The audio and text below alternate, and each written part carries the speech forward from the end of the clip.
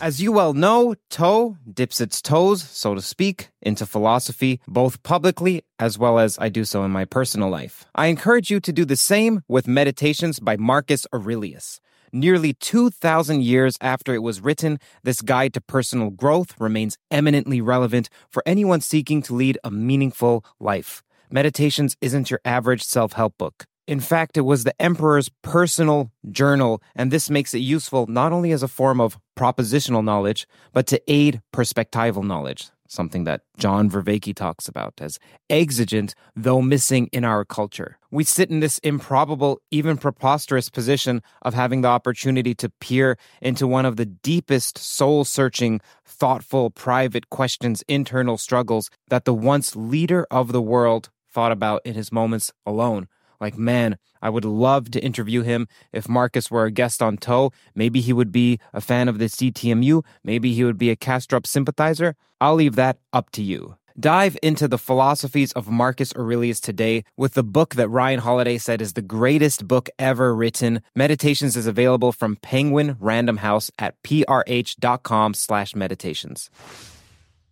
Michael Levin's work on regulating intractable pattern formation in living systems has made him one of the most compelling biologists of our time. In translation, this means that his team is sussing out how to develop limbs, regenerate limbs, how to generate minds, and even life extension by manipulating electric signals rather than genetics or epigenetics. His work is something that I consider to be worthy of a Nobel Prize, and I don't think I've said that about anyone on the podcast. Michael Levin's previous podcast on Toe is in the description. That's a solo episode with him where we go into a 2-hour deep dive, as well as there's a theolocution, so that is him and another guest, just like today, except between Carl Friston and Chris Fields on consciousness. Joscha Bach is widely considered to be the pinnacle of an AI researcher, dealing with emotion, modeling, and multi-agent systems. A large focus of Bach's is to build a model of the mind from strong AI. Speaking of minds, Bach is one of the most inventive minds in the field of computer science and has appeared several times on Toe prior. Again, there's a solo episode. There's also a theolocution between Joscha Bach and Donald Hoffman on consciousness, and Joscha Bach and John Vervaeke also on consciousness and reality. Biology has much to teach us about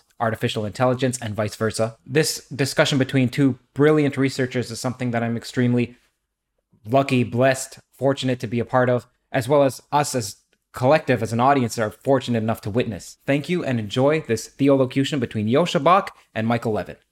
Welcome, both Professor Michael Levin and Joscha Bach. It's an honor to have you on the Toe podcast. Again, both of you, and then together right now. Thank you. It's great to be here. Likewise. I enjoy very much being here and look forward to this conversation. I look forward to it as well. So we'll start off with the question of, what is it that you, Michael, find most interesting about Joscha's work? And then Joscha will go for you toward Michael. Yeah, I really enjoy the breadth. So I've been looking. I think I've probably read almost everything on your website. You know, the short kind of blog pieces and everything. And I'm a big fan of the breadth of tackling a lot of the different issues that you do with respect to computation and cognition and AI and and ethics and everything. I really like that aspect of it. So. And Joscha. Yeah, my apologies. My blog is not up to date. I haven't done any updates for a few years now on it, I think. So, of course, I'm still in the process of progressing and having new ideas. And the ideas that I had in recent years have a great overlap with a lot of the things that you are working on. And when I listened to your Lex podcast last night, there were many thoughts that you had that I had stumbled on that I've never heard from anybody else. And so I found this very fascinating and thought, maybe let's look at some of these thoughts first and then go from there and expand beyond those ideas. But I, for instance, found after thinking about how cells work, kind of obvious but missed by most people in neuroscience or in science in general, is that every cell has the ability to send multiple message types and receive multiple message types and do this conditionally and learn under which conditions to do that and to modulate this. Also, every cell is an individual reinforcement learning agent. Single-celled animal that tries to survive by cooperating with its environment gets most of its rewards from its environment. And as a result, this means that every cell can in principle function like a neuron. It can fulfill the same learning and information processing tasks as a neuron. The only difference that exists with respect to neurons, or the main difference, is that they cannot do this over very long distances, because they are mostly connected only to cells that are directly adjacent. Of course, neurons also only communicate to adjacent cells, but the adjacency of neurons is such that they have axons, parts of the cell, that reach very far through the organism. So in some sense, a neuron is a telegraph cell that uses very specific messages that are encoded in a way like Morse signals in extremely short, high energy bursts that allow to send messages over very long distances very quickly to move the muscles of an animal at the limit of what physics allows. So it can compete with other animals in search for food. And in order to make that happen, it also needs to have a model of the world that gets updated at this higher rate. So there is going to be an information processing system that is duplicating basically this cellular brain that is made from all the other cells in the body of the organism. And at some point, these two systems get decoupled. They have their own codes, their own language, so to speak. But it still makes sense, I guess, to see the brain as a telegraphic extension of the community of cells in the body. And for me, this insight that I stumbled on just because means and motive, that evolution would equip cells with doing that information processing if the organism is long enough, lives long enough, and if the cells share a common genetic destiny so they can get attuned to each other in an organism.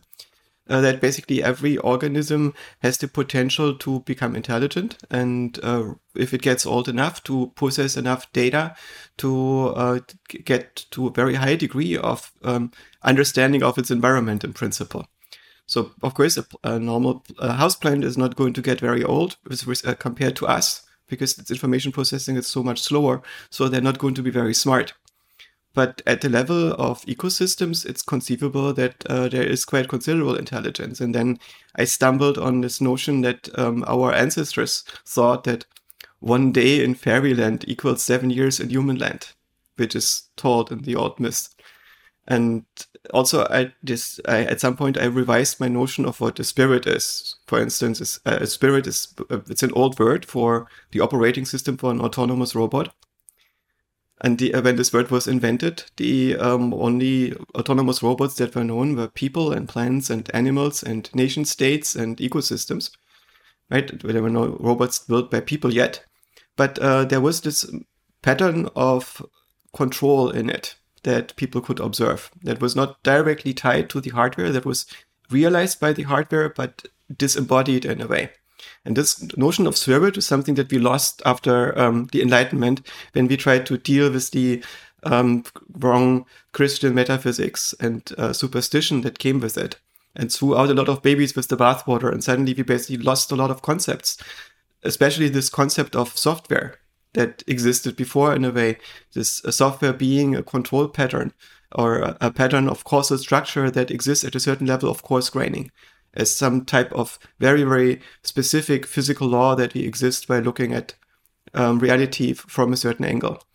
And what I liked about your work is that you systematically have focused on this direction of what a cell can do, that a cell is an agent, and that levels of agency emerge in the interaction between cells. And you use very clear language and clear concepts, and you obviously are driven by questions that you want to answer, which is unusual in science. I found like most of our contemporaries in science get broken if it doesn't happen earlier during the PhD, into people who apply methods in teams, instead of people who join academia because they think it's the most valuable thing they can do with their lives to pursue questions that they're interested in, want to make progress on. All right, Michael, there's plenty to respond to. Yeah. Well, lots of ideas. I think it's very your point is very interesting about what really fundamentally is the difference between neurons and other cells. Of course, evolutionarily, they're reusing machinery that has been around for a very long time, since the time of bacteria, basically, right? So our unicellular ancestors had a lot of the same machinery, and even, I mean, of course, axons can be very long.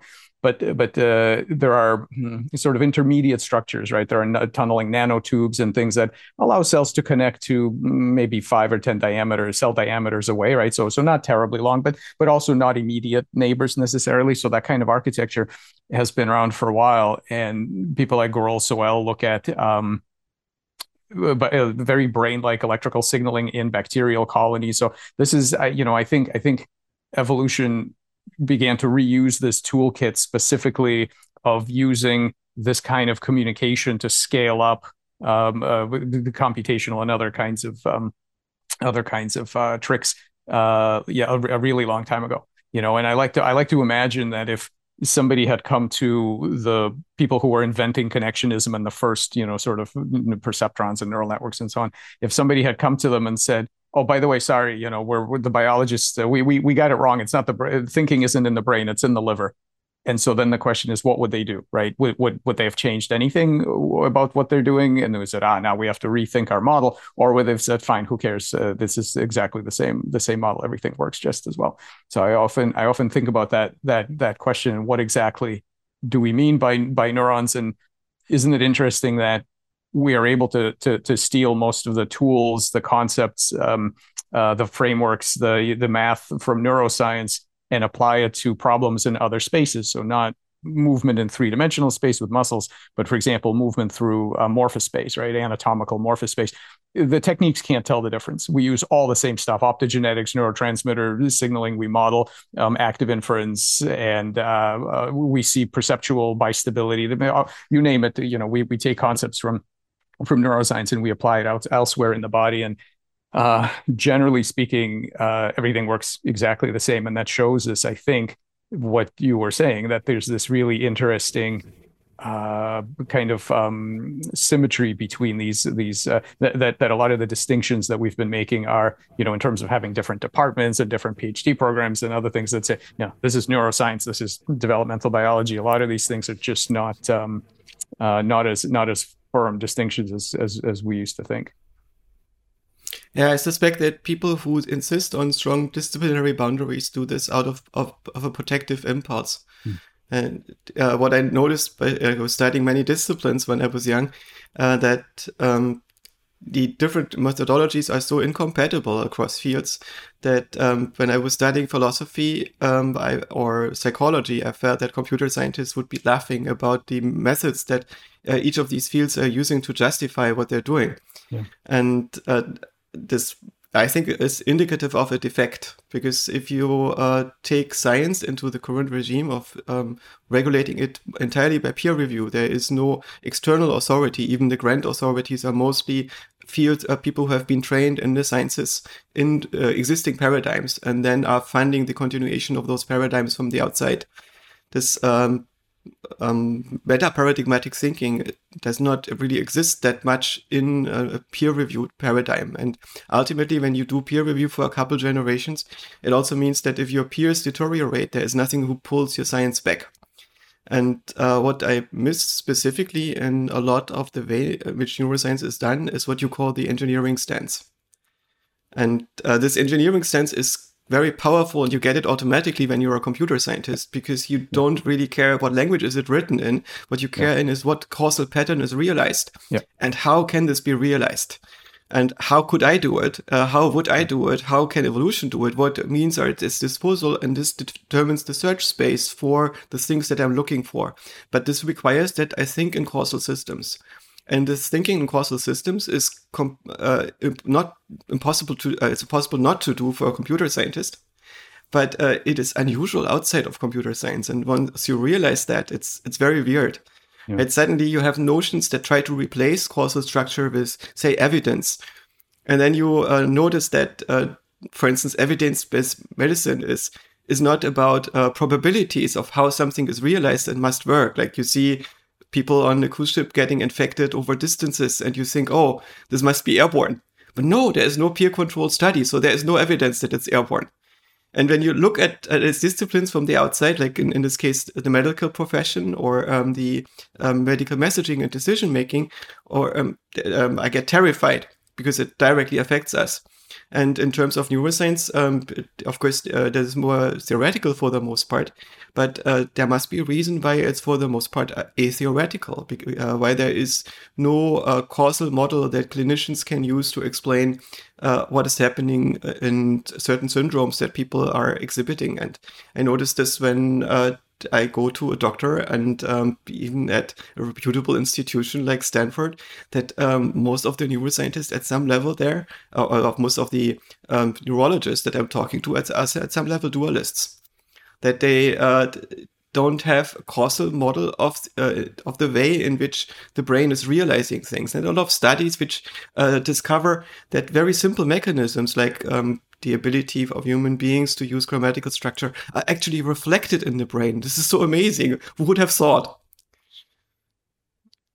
Yeah. But the developments that existed in computer science have led us on a completely different track. There is the perceptron is vaguely inspired by what the brain might be doing, but I think it's really a toy model or a caricature of what cells are doing. Not in the sense that it's inferior. It's amazing what you can brute force with the modern perceptron variations, right? The current machine learning systems are mind-blowing in what they can do. But they don't do it like biological organisms at all. It's very different. The cells do not form change in which they weight sums of real numbers. There is something going on that is roughly similar to it, but there's a self-organizing system that designs itself from the inside out, not by a machine learning principle that applies to the outside and updates weights after reading and comparing them and computing gradients to the system. So this perspective of local self-organization by reinforcement agents that try to trade rewards with each other, that is a perspective that I find totally fascinating. And I wish this would have come from neuroscience into computer science, but it hasn't. There are some people which have thought about these ideas to some degree, but there's been very little cross-pollination. And I think all this talk of neuroscience influencing computer science is mostly wishful thinking. Mm-hmm. Mm-hmm. Yeah, it's also I find this, what you were saying about the different disciplines. It's kind of amazing how when I give a talk, I can always tell which department I'm in by which part of the talk makes people uncomfortable and upset, and it's always different depending on which department it is, right? So there are things you can say in one department that are completely obvious, and you say this in another group of people, and they throw tomatoes. They think this is just craziness. For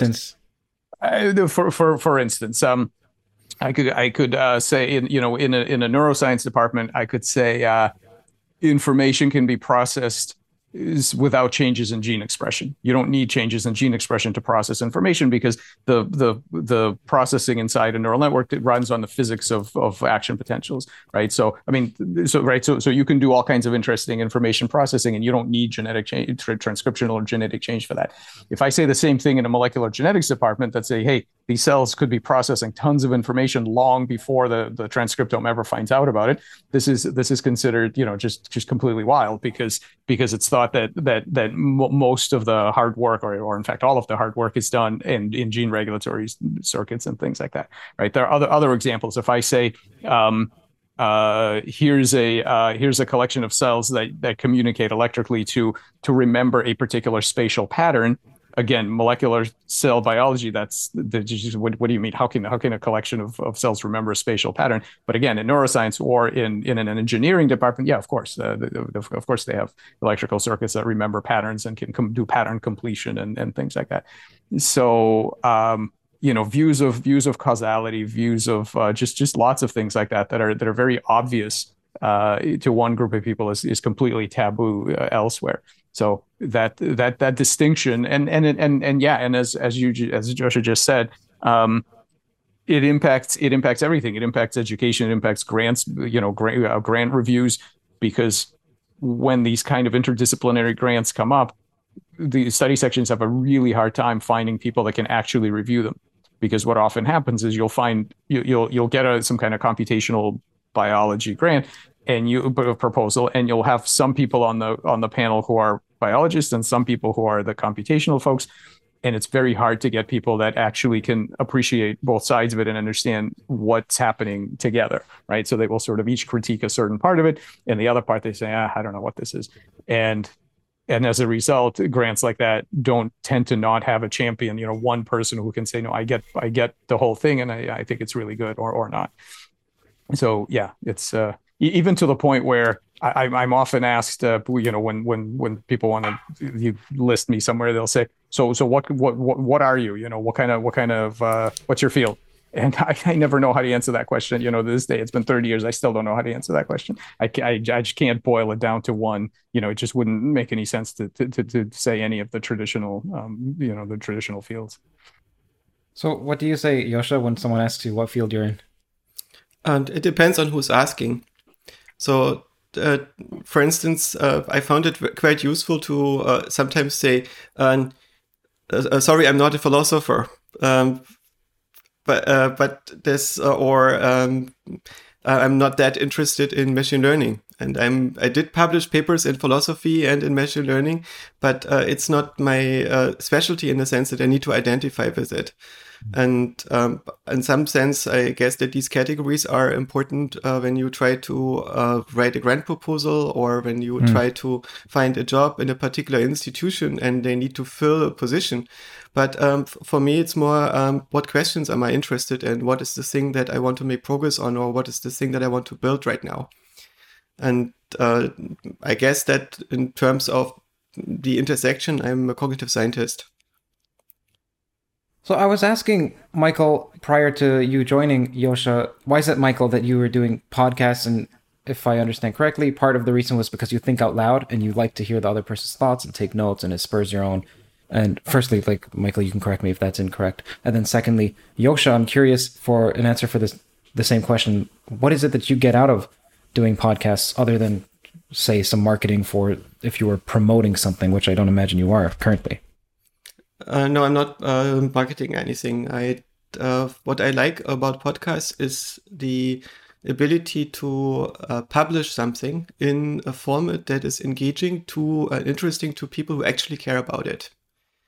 I like this informal way of holding on to some ideas, and I also like conversations as a medium to develop thought. It's this space in which we can reflect on each other, look into each other's minds, interact with the ideas of others in real time. The production format of a podcast creates a certain focus of the conversation that can be useful. And it's a pleasant kind of tension that focuses you to stay on task. And I also found that it's generally useful to some people. Like the feedback that I get is that people tell me I had this really important question, and I found this allowed me to make progress on it, and I feel much better now about these questions. I this clarified something for me that has plagued me for years, and put me on track to solving it, or this has inspired the following work. So it's a form of publishing ideas and getting them into circulation in our global hive minds. That is very informal in a way, but it's not useless. And also it's relieves me in this instance, at least of the work of cutting, editing, and so on. But anyway, so I'm very grateful that you provide the service of curating our conversation and putting it in a form that is useful to other people. Yeah. There's something. Well, the two things I was thinking of. One is that I have conversations with people all day long about these issues, right? So people in my lab, collaborators, whatever. And most, of course, the vast majority of those conversations are not recorded, and they just sort of disappear into the ether. And then I take something away from it, and the other person takes something away from it.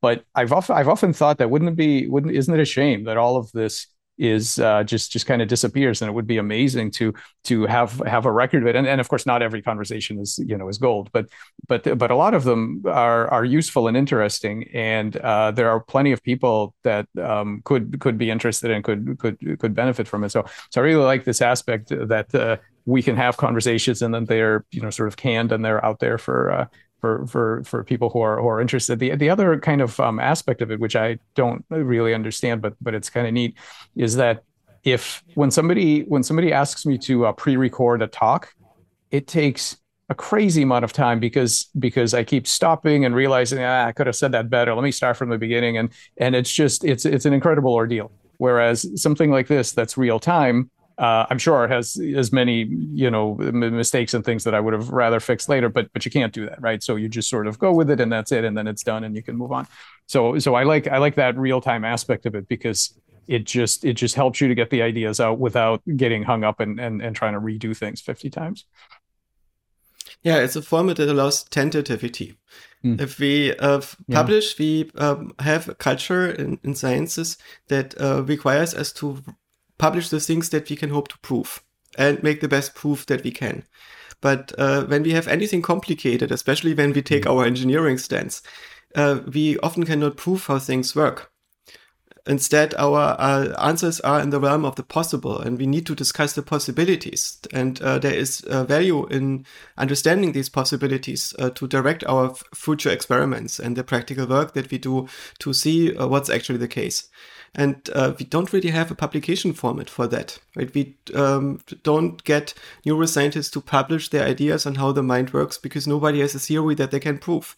And as a result, there is basically a vacuum where theories should be. And the theory building happens informally in conversations that basically requires personal contact, which is a big issue once conferences went virtual because that contact diminished. And you get a lot of important ideas by reading the publications and so on, but this what could be, or connecting the dots, or possibilities, or ideas that might be proven wrong later, that we just exchange as in the status of ideas, that is something that has a good place in a podcast. Now, is this podcast, not this TOE podcast, but podcast in general, something new? So, for instance, I was thinking about this, and podcasts go back a while, and Rogan invented this long-form format or popularized it.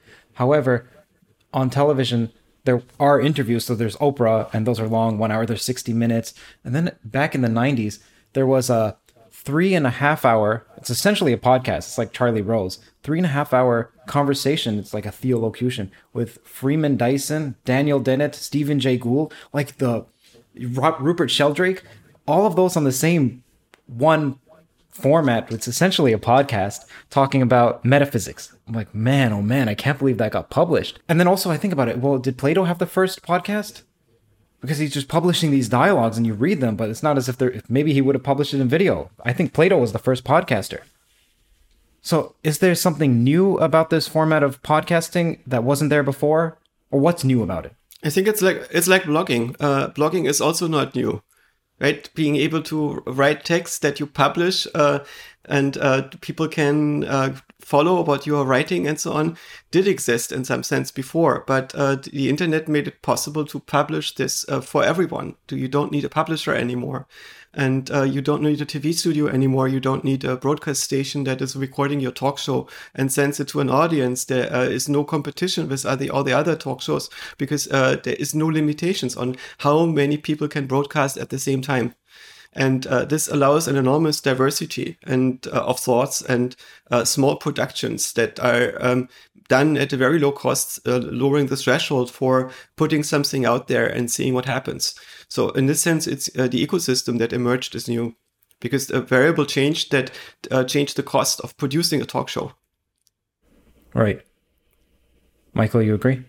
Yeah. I mean, yes, that and all of that, and also just the fact that, as you just said, these kind of like long form things were fairly rare. So most of the time, if you're going to be in one of the traditional media, they tell you, okay, you've got 3 minutes. We're going to cut all this stuff and we're going to boil it down to 3 minutes. And this is often incredibly frustrating. And I understand. I mean, we're drowned in information, and so there is obviously a place for very short statement on things. But the kind of stuff that we're talking about cannot be boiled down to TV sound bites or anything. It's just not. And so the ability to have these long form things so that anybody who wants to really dig in can hear what the actual thought is, as opposed to something that's been just boiled into a very very, very short statement, I think is invaluable. Just being able to have it out there for people to find. What's some stance of yours, some belief that has changed most drastically in the past few years, let's say 3, and it could be anywhere from something abstruse and academic to more colloquial, like I didn't realize the value of children, or I overvalued children, now I'm stuck with them, like, geez, that was a mistake. Yeah, so something where I changed my mind was RNA-based memory transfer.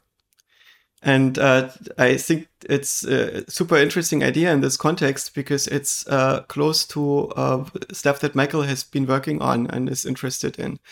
There have been some experiments in the Soviet Union, I think in the 70s, where scientists took planaria, trained them to learn something. I think they were learned how to be afraid of electric shocks and things like that.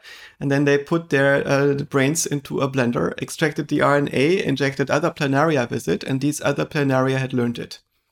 And I learned about this as a kid when I, in the 1980s, read Soviet science fiction literature. I grew up in Eastern Germany. And the evil scientist harvested the brains of geniuses and injected himself with RNA extracted from these brains and thereby acquired the skills. And even though I'm pretty sure this probably doesn't work if you do it at this level, this was inspired by this original research.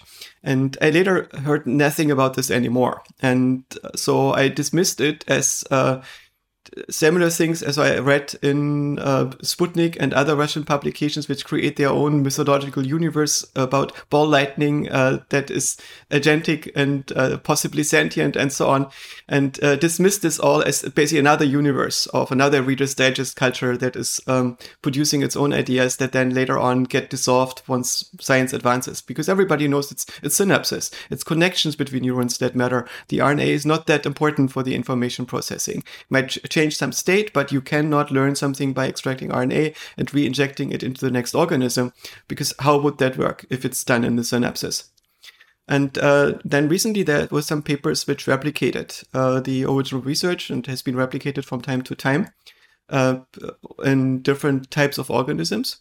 But to my knowledge, not in, of course, macaques or not even mice.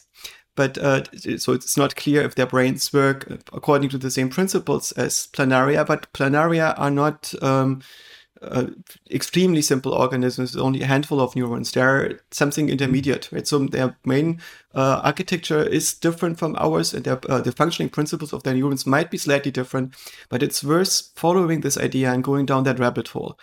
And then I looked from my computer science engineering perspective, and I realized that there are always things about the synaptic story that I find confusing because they're very difficult to implement. So, for instance, weight sharing. As a computer scientist, I require weight sharing. I don't know how to get around this. If I want to entrain myself with computational primitives in a local area of my brain, for instance, the ability to rotate something, which rotation is some operator that I apply on a pattern that allows this pattern to be represented in a slightly different way to have this object rotated a few degrees. But an object doesn't consist of a single point. It consists of many features that all need to get the same rotation applied to them using the same mathematical primitives. So how do you implement the same operator across an entire brain area? Do you make many copies of the same pattern? And so computer scientists solve that with so-called convolutional neural networks, which basically use the same weights again and again in different areas, using only training them once and making them available everywhere. And that would be very difficult to implement in synapses. Maybe there are ways, but it's not straightforward. Another thing is, if we see how training works in babies, they learn something and then they get rid of the surplus synapses. Initially, they have much more connectivity than they need. And when they get, after they've trained, they optimize the way in which the wiring works by discarding the things they don't need to compute what they want to compute. So it's like culling the synapses. It does not freeze or etch the learning into the brain, but it optimizes the energy usage of the brain. Another issue is that patterns of activation are not completely stable in the brain. In the cortex, if you look, you find that they might be moving the next day or even rotate a little bit, which is also difficult to do with synapses. You cannot read out the weights and copy them somewhere else in an easy, straightforward fashion. And another issue is defragmentation. If you learn, for instance, your body map into a brain area, And then somebody changes your body map because you have an accident and lose a finger, or somebody gives you an artificial limb and you start to integrate this into your body map. How do you shift all the representations around? How do you make space for something else and move it? Or also initially when you set up your maps via Hebbian learning, how do you make sure that the neighborhoods are always correct and you don't need to realign anything? And I guess you need some kind of realignment. And all these things seem to be possible when you switch to a different paradigm. And so if you take this RNA-based theory seriously, go down this rabbit hole, what you get is the neurons are not learning a local function over its neighbors, but they are learning how to respond to the shape of an incoming activation front, right? A spatial-temporal pattern in their neighborhood. And they are densely enough connected, so the neighborhood is just a space around them. And in this space, they basically interpret this according to a certain topology to say this is maybe a convolution that gives me 2.5D, or it gives me 2D or 1D or whatever the type of function is that they want to compute. And they learn how to fire in response to those patterns and thereby modulate the patterns when they're passed on. So the neurons act something like a self-modulating ether, so which wavefronts propagate that perform the computations. And they store the responses to the distributions of incoming signals, possibly in RNA. So you have little mixtapes, little tape fragments that they store in the soma, and that they can make more of very cheaply and easily if they are successful mixtapes and they're useful computational primitives that they discovered, and they can distribute this to other neurons, to the entire cortex. So neurons of the same type will gain the knowledge to apply the same computational primitives. And that is something I don't know if the brain is doing that, and the human brain is using these principles, or if it's using them a lot, and how important this is, and how many other mechanisms exist. But it's a mechanism that we haven't, to my knowledge, tried very much in AI and computer science. And it would work. There is something that is a very close analog, that is a neural cellular automaton. So you basically, instead of learning weight shifts or weight changes between adjacent neurons, what you learn is global functions that tell neurons on how to respond to patterns in their neighborhood. And these functions are the same for every point in your matrix. Right? And you can learn arbitrary functions in this way. And what's nice about it is that you only need to learn computational primitives once. Our current neural networks need to learn the same linear algebra over and over again in many different corners of the neural network, because you need vector algebra for many kinds of operations that we perform, like, for instance, operations in space, where we shift things around or rotate them.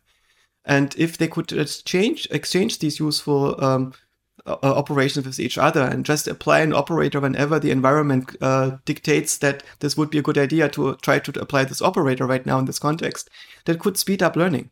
That could make training much more sample efficient.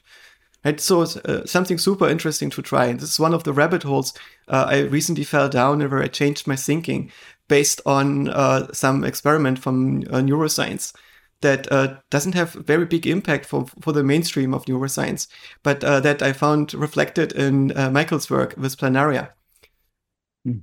Yeah, that's super interesting stuff. I can sprinkle a few details onto this. The original finding in planaria was a guy named James McConnell at Michigan, actually in the U.S. and then that was in the 60s, the early 60s, and then there was some really interesting Russian work that picked it up after that. We reproduced some of it recently in using modern quantitative automation and things like this. But one of the really cool aspects of this, and there's a whole community, by the way, with people like Randy Gallistel and Sam Gershman and of course David Glantzman, and people who are that story of memory in the precise details of the synapses. That story is really starting to crack, actually, for a number of reasons. One of the cool things that was done in the Russian work, and it was also done later on by Doug Blackiston, who's in my lab now as a staff scientist, and other people, is this: you can certain animals that go through larval stages, right? So you can take what the Russians were using beetle larvae, and Doug and other people used moths and butterflies. So what happens is you train the larva right? So here you've got a caterpillar. So this caterpillar lives in a two-dimensional world. It's a soft-bodied robot. It lives in a two-dimensional world. It eats leaves and so on, right? And so you train this thing for a particular task. Well, during metamorphosis, it needs to become a moth or butterfly, which it lives in a three-dimensional world. Plus, it's a hard-bodied creature, so the controller is completely different, right? For running a caterpillar versus a butterfly. So during that process, what happens is the brain is basically dissolved. So most of the connections are broken, most of the cells are gone, they die. You put together a brand new brain, it self-assembles, and you can ask all sorts of interesting philosophical questions of what it's like to be a creature whose brain is undergoing this massive change. But the information remains. And so one can ask, okay, this is, certainly for computer science, it's amazing to have a memory medium that can survive this radical remodeling and reconstruction. And there's the RNA story, but also you had mentioned, does this work for mammals? So there was a guy in the 70s and 80s. There was a guy named George Ungar who did he's got tons of papers. He reproduced it in rats. So his was fear of the dark, and he actually by establishing this assay and then fractionating their brains and extracting this activity. Now he thought it was a peptide, not RNA. So he ended up with a thing called scotophobin, which turns out to be, I think, an 8-mer peptide or something. And the claim was that you can transfer this scotophobin, you can synthesize it and then transfer it from brain to brain. And that's what he thought it was. And then of course I think David Glanzman favors RNA again. But yeah, I agree with you. I think that's a super important story of how it is that this kind of information can survive just massive remodeling of the cognitive substrate. In Planaria, what we did, and Planaria, they have a true centralized brain. They have all the same neurotransmitters that we have. They're not a simple organism. What we did was McConnell's first experiments, which is to train them on something, and we train them to recognize a laser etched kind of bumpy pattern on the bottom of the dish, and to recognize that that's where their food was going to be found. So they made this association between this pattern and getting food, and then we cut their heads off, and we took the tails, and the tails sit there for 10 days doing nothing, and then eventually they grow a new brain. And what happens is that information is then imprinted onto the new brain, and then you can recover behavioral evidence that they remember the information. So that's pretty cool too, because it suggests that, well, we don't know if the information is everywhere or if it's in other places in the peripheral nervous system or in the nerve core, that we don't know where it is yet. But it's clear that it can move around, that the information can move around in the body, because it can be in the posterior half and then imprinted onto the brain, which actually drives all the behaviors. So thinking about that, I totally agree with you that this is a really important rabbit hole for asking. But there's an interesting puzzle here, which is this. It's one thing to remember things that are evolutionarily adaptive, like fear of the dark and things like this. But imagine, and this hasn't really been done well, but imagine for a moment if we could train them to something that is completely novel. Let's say we train them 3 yellow light flashes means take a step to your left, otherwise you get shocked, something like that. And let's say they learn to do it. We haven't done this yet, but let's say this could work. One of the big puzzles is going to be when you extract whatever it is that you extract, let's say it's RNA or protein, whatever it is, you stick it into the brain of a recipient host. And in order for that memory to transfer, one of the things that the host has to be able to do is has to be able to decode it. And in order to decode it, it's one thing if we share the same code book, and by evolution, we could have the same code book for things that come up all the time, like fear of the dark, things like that. But how would the recipient look at a weird sort of, some kind of crazy hairpin RNA structure and look at and analyze it and be like, oh yes, that's 3 light flashes. Mm-hmm. And then step to the left. I see. So you would need to be able to interpret somehow this structure and convert it back to the behavior. And for behaviors that are truly arbitrary, that might be, I don't know actually how that would work. And so I think the frontier of this field is going to be to have a really convincing demonstration of a transfer of a memory that doesn't have a plausible pre-existing shared evolutionary decoding. Because otherwise you have a real puzzle as to how the decoding is going to work. So this idea, and then even without the transfer, you can also think of it a different way.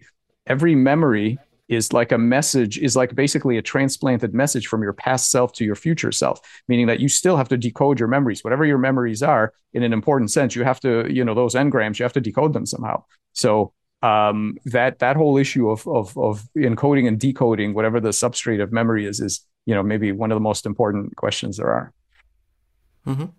One of the ways we can think about these engrams, I think that there are priors that condition what kinds of features are being spawned in which context. So for instance, when we see a new scene, the way the perception seems to be working is that we spawn lots of feature controllers that then organize into objects that are controlled at the level of the scene. And this is basically like a game engine that is forming in our brain that is creating a population of interacting objects that are tuned to track our perceptual data at the lowest level. So all the patterns that we get from our retina and so on are samples, noisy samples that are difficult to interpret, but we are matching them into these hierarchies of features that are translated into objects that assign every feature to exactly one object and every pixel, so to speak, to exactly one, except in the case of transparency, and use this to interpret the scene that is happening in front of us. And when we are in the dark, what happens is that we spawn lots of object controllers without being able to disprove them, because there is no data that forces us to reject them. And if you have a vivid imagination, especially as a child, you will fill this darkness automatically with lots of objects, many of which will be scary. And so I think that lots of the fear of the dark doesn't need a lot of encoding in our brain. It is just an artifact of the fact that there are scary things in the world which we learn to represent at an early age, and that we cannot disprove them, that they will just spawn. I remember this vividly as a child, that whenever I had to go into the dark basement to get some food in our house in the countryside, that this darkness automatically filled with all sorts of shapes and things and possibilities. And it took me later to learn that you need to be much more afraid of the ghosts that can hide in the light.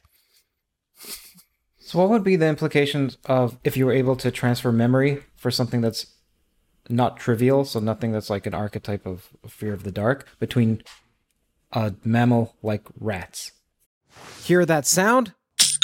That's the sweet sound of success with Shopify. Shopify is the all-encompassing commerce platform that's with you from the first flicker of an idea to the moment you realize you're running a global enterprise. Whether it's handcrafted jewelry or high-tech gadgets, Shopify supports you at every point of sale, both online and in person. They streamline the process with the internet's best converting checkout, making it 36% more effective than other leading platforms. There's also something called Shopify Magic, your AI-powered assistant that's like an all-star team member working tirelessly behind the scenes. What I find fascinating about Shopify is how it scales with your ambition. No matter how big you want to grow, Shopify gives you everything you need to take control and take your business to the next level. Join the ranks of businesses in 175 countries that have made Shopify the backbone of their commerce. Shopify, by the way, powers 10% of all e-commerce in the United States, including huge names like Allbirds, Rothy's, and Brooklinen. If you ever need help, their award-winning support is like having a mentor that's just a click away. Now, are you ready to start your own success story? Sign up for a $1 per month trial period at shopify.com/theories, all lowercase. Go to shopify.com/theories now to grow your business no matter what stage you're in. Shopify.com/theories. And when I say transfer memory, I mean in this way that you blend up the brain, and also, can you explain what's meant by, I think I understand what it means to blend the brain of a planaria, but I don't think that's the same process that's going on in rats. Maybe it is. Well, Ungar did exactly the same thing. He would train rats for particular tasks. He would extract the brain, literally liquefy it to extract the chemical contents. He would then either inject the whole extract or a filtered extract where you would divide it up. You'd fractionate it. So here's the RNAs, here's the proteins, here, other things. And then he would inject that liquid directly into the brains of recipient rats. So, when you do that, you lose spatial structure on the input because you just blended your brain, whatever spatial structure there was, you just destroyed it. Also, on the recipient, you just inject it. It's not, you're not finding that particular place where you're going to stick this. You just inject this thing right in the middle of the brain. Who knows where it goes, where the fluid goes. It's sort of, there's no spatial specificity there whatsoever. So if that works, what you're counting on is the ability of the brain to take up information via a completely novel route. So it's not information that's, for example, visual, right? Visual information that comes in exactly the same place all the time, right? There are optic nerves that connect to the same place in the brain, and that's where that information arrives. If you bathe the brain in some sort of informational extract, you're basically asking the cells to take it up almost as a primitive animal would with taste or touch, right? That's kind of distributed all over the body, and you can sort of pick it up anywhere, and then you have to process this information. So you've got those issues right off the bat, right? That you've destroyed the incoming spatial structure. You can't really count on where it's going to land in the brain. And then the third thing is, as you just mentioned, is the idea that, especially if we start with information that isn't any that is so kind of specific and kind of invented, that 3 light flashes means move to your left. I mean, there's never been an evolutionary reason to have that encoded. Like as you just said, having a fear of the dark is absolutely a natural kind of thing that you can expect. And then there are many other things like that.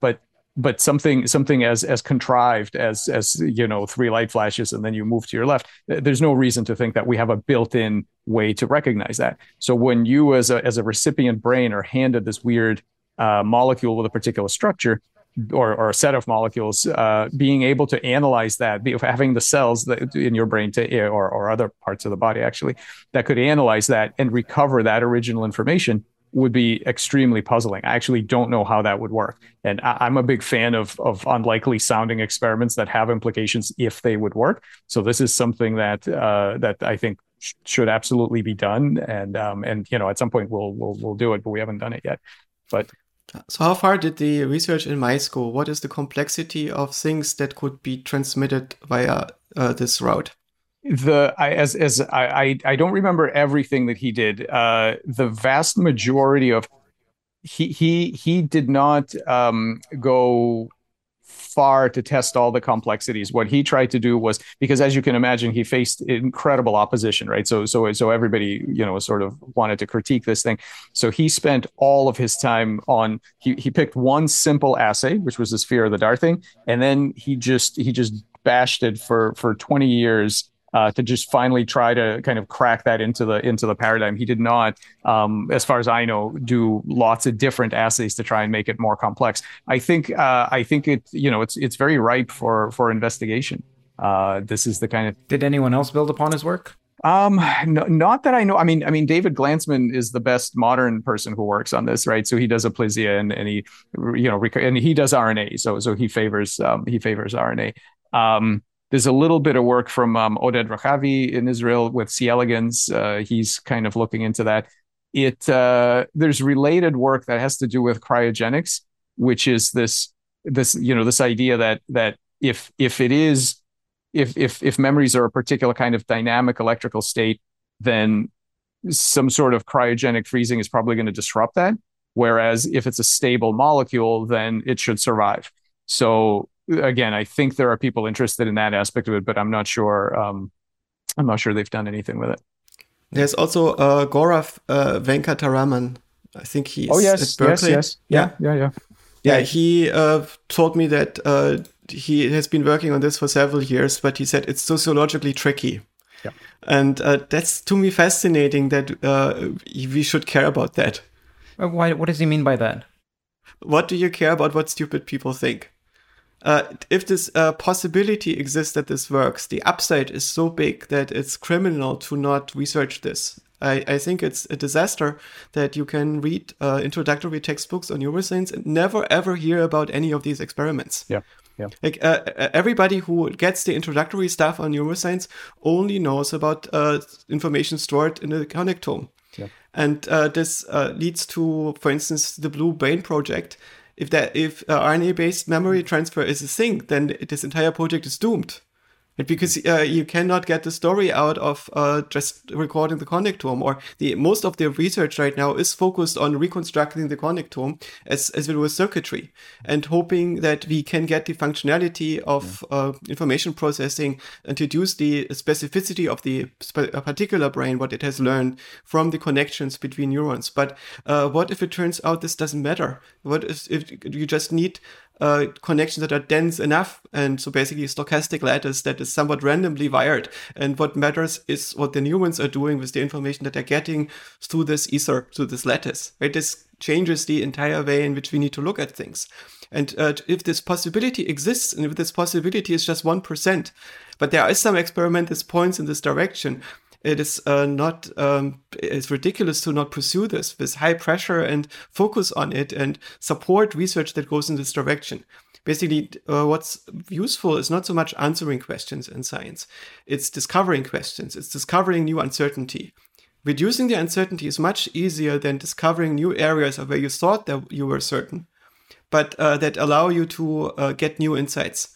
And it seems to me that a lot of neuroscience is stuck, that it does not produce results that seem to accumulate in an obvious way towards a theory on how the brain processes information. Yeah. So the neuroscientists don't deliver input to the researchers in AI. The transformer is not the result of reading a lot of neuroscience. It's really mostly the result of people thinking about statistics of data processing. And it would be great if we would focus on ideas that are promising and new and that have the power to shake existing paradigms. Yeah, this is so important, and it's not just neuroscience. In developmental biology, we have exactly the same thing, and I'll just give you two very simple examples of it. Where, and I tell the students when I give talks to students, I say, well, isn't it amazing that in your whole course of biology in your developmental biology textbook, there's not a mention of any of this, because it completely just undermines a lot of the basic assumptions. So here's a couple of examples. One example is of trophic memory in deer. So there are species of deer that every year they regenerate, the whole, so they make this antler rack on their heads, the whole thing falls off, and then it regrows the next year. So these two guys, Bubenik, which are a father and son team that did these experiments for 40 years. And I actually have all these antlers in my lab now, because when the younger one retired, I asked, he sent me all these things, all these antlers. The idea is this, what you can do is you take a knife, and somewhere in this branch structure, you make a wound, and the bone will heal, and you get a little callus, and that's it for that year. Then the whole thing drops off. And then next year, hear that sound?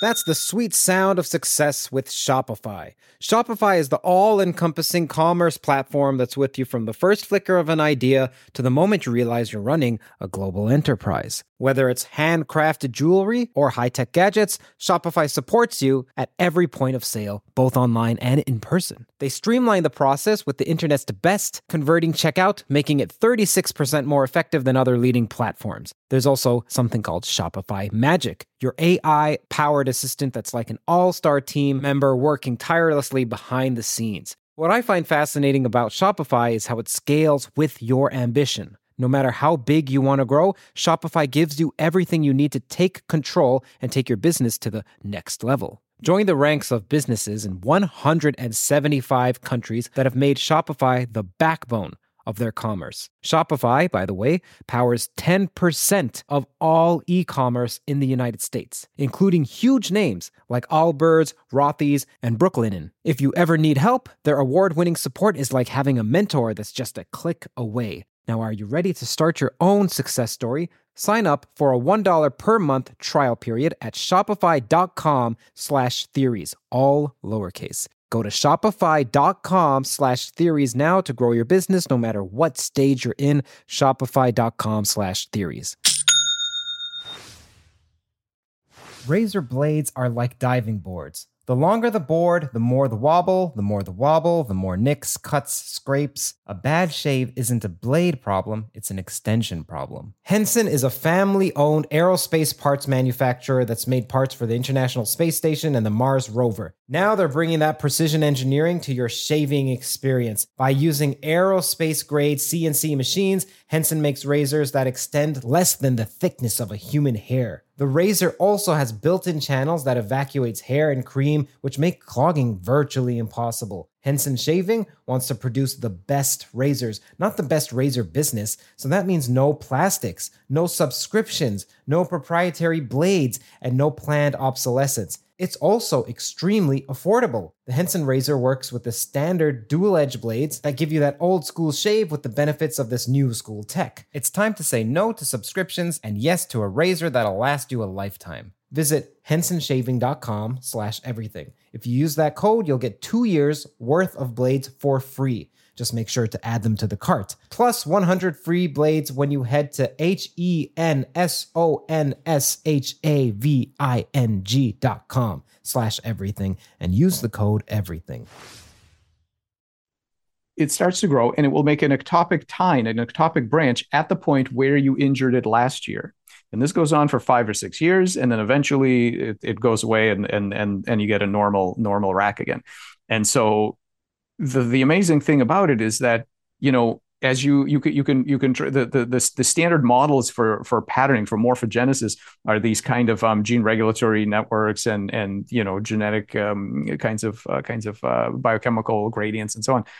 If you try to come up with a model for this, so for encoding an arbitrary point within a branch structure that your cells at the scalp have to remember for months after the whole thing is dropped off, and then not only remember it, but then implement it so that when the bone starts to grow, something says, oh yes, that's the start another tine growing to your left exactly here, right?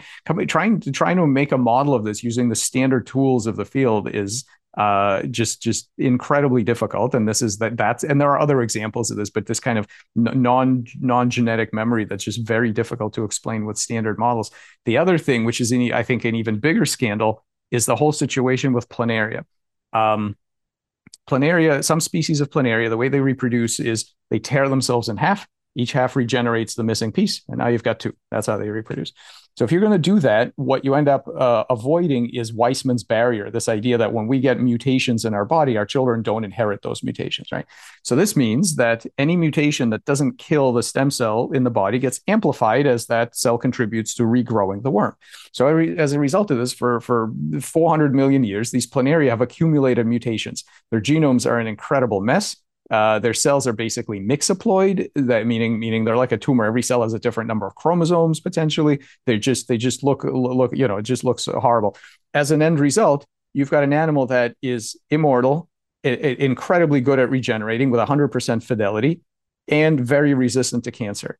Now, this is all of this is the exact opposite of the message you get from a typical course through biology, which says that. What is the genome for? The genome is for setting your body structure. And if you mess with the genome, that information goes away. You get aging, you get cancer, right? Why does the animal with the worst genome have the best anatomical fidelity? I mean, that just and I think we actually, as of a few months ago, we actually I think have some insight into this. But it's been bugging me for years, and this is the kind of thing that nobody ever talks about because it goes against the general assumption of what genomes actually do and what they're for. And this complete lack of correlation between the genome, in fact, an anti-correlation between the genome quality and the incredible ability of this animal to have a healthy anatomy.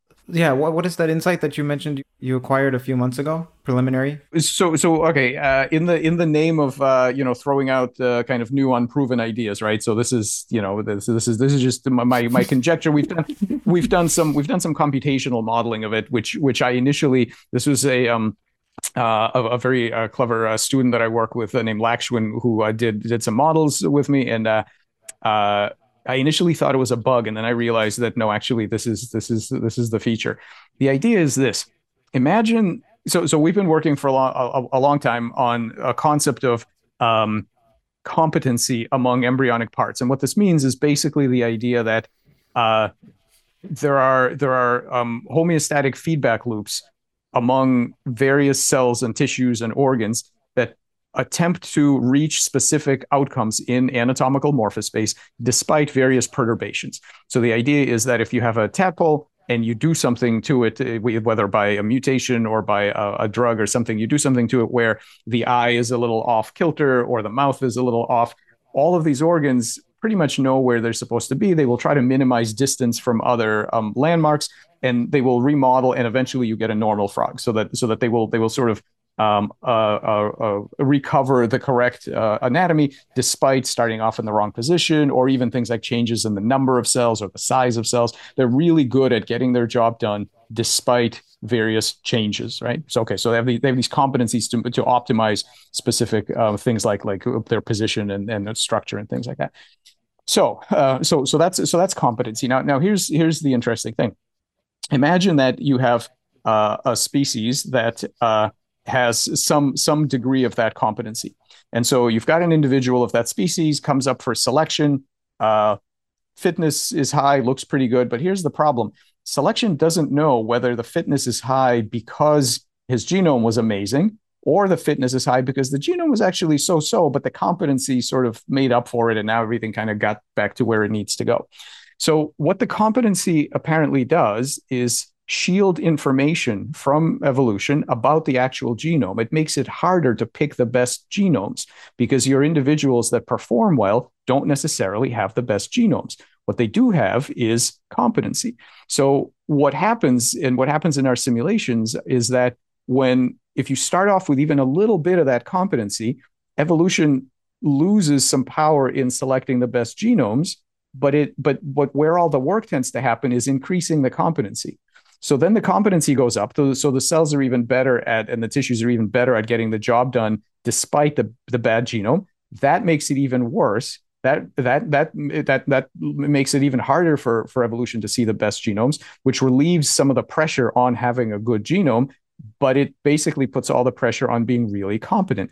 So you've got this. So basically, what happens is that the genetic fitness basically levels out at a really suboptimal level, and in fact, the pressure is off of it, so it's tolerant to all kinds of craziness. But the competency and the mechanisms of competency get pushed up really high. So in many animals, but there are other factors that sort of push against this ratchet, but it becomes a positive feedback loop. It becomes a ratchet for optimal performance despite a suboptimal genome. And so in some animals, this sort of evens out at a particular point. But I think what happened in planaria is that this whole process ran away to its ultimate conclusion. The ultimate conclusion is the competency algorithm became so good that basically whatever the genome is, it's really good at creating and maintaining a proper worm because it is already being evolved in the presence of a genome whose quality we cannot control. So in computer science speak, it's kind of like, and Steve Frank put me onto this analogy, it's kind of like what happens in RAID arrays. When you have a nice RAID array where the software makes sure that you don't lose any data, the pressure is off to have really high quality media. And so now you can tolerate media with lots of mistakes because the software takes care of it in the RAID, and the architecture takes care of it. So basically, what happens is you've got this animal where that runaway feedback loop went so far that the algorithm is amazing, and it's been evolved specifically for the ability to do what it needs to do, even though the hardware is kind of crap.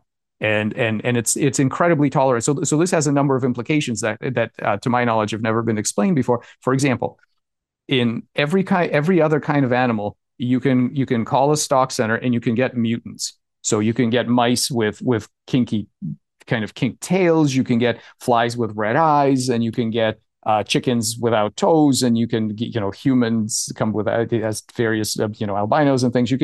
There's always mutants that you can get. Planaria, there are no abnormal lines of planaria anywhere, except for the only exception is our two-headed line, and that one's not genetic. That one's bioelectric. So isn't it amazing that nobody has been able, despite 120 years of experiments with planaria, nobody has isolated a a line of planaria that is anything other than a perfect planarian. And I think this is why. I think it's because they have been actually selected for being able to do what they need to do, despite the fact that the hardware is just very junky. And so that's my current take on it. And really, it puts more emphasis on the algorithm and the decision making among that cellular collective of what are we going to build, and what's the algorithm for making sure that we're all working to build the correct thing. So if you translate this idea into computer science, a way to look at it is, imagine that you find some computers that have hard disks that are very, very noisy. And where the hard disk basically makes lots and lots of mistakes in encoding things, and bits often flip and so on. And you will find that these computers still work, and they work in pretty much the same way as the other computers that you have. And there is an orthodox sect of computer scientists that thinks it is necessary that every bit on the hard disk is completely reliable, or reliable to such a degree that you only have a mistake once every 100 trillion copies. And you can have an error correction code running on the hard disk at the low level that corrects this. And after some point, it doesn't become efficient anymore. So you need to have reliable hard disks to be able to have computers that work like this. But how would these other computers work? And it basically means that you create a virtual structure on top of the noisy structure that is correcting for whatever degree of uncertainty you have, or the degree of randomness that gets injected into your substrate. Dave Eckley has a very nice metaphor for this. You know him, maybe? Yeah, I know Dave. He's I think, a beautiful artist who explores complexity by tinkering with computational models. I really find his work very inspiring. And he has this idea of best effort computing. So in his view, our own nervous system is a best effort computer. It's one that does not rely on the other neurons around you working perfectly. But make an effort to be better than random. And then you stack the improbabilities empirically by having a system that evolves to measure, in effect, the unreliability of its components. And then stack the probabilities until you get the system to be deterministic enough to do what you're doing with it. Right? So you if you have a system that is, as in the planaria, inherently very noisy, where the genome is an unreliable witness of what should be done in the body, you just need to interpret it in a way that stacks the probabilities, that is evaluating things with much more error tolerance. And maybe this is always the case. Maybe there is a continuum, maybe not. It's also possible that there is some kind of phase shift where you switch from organisms with reliable genomes to organisms with noisy genomes, and you basically use a completely different way to construct the organism as a result.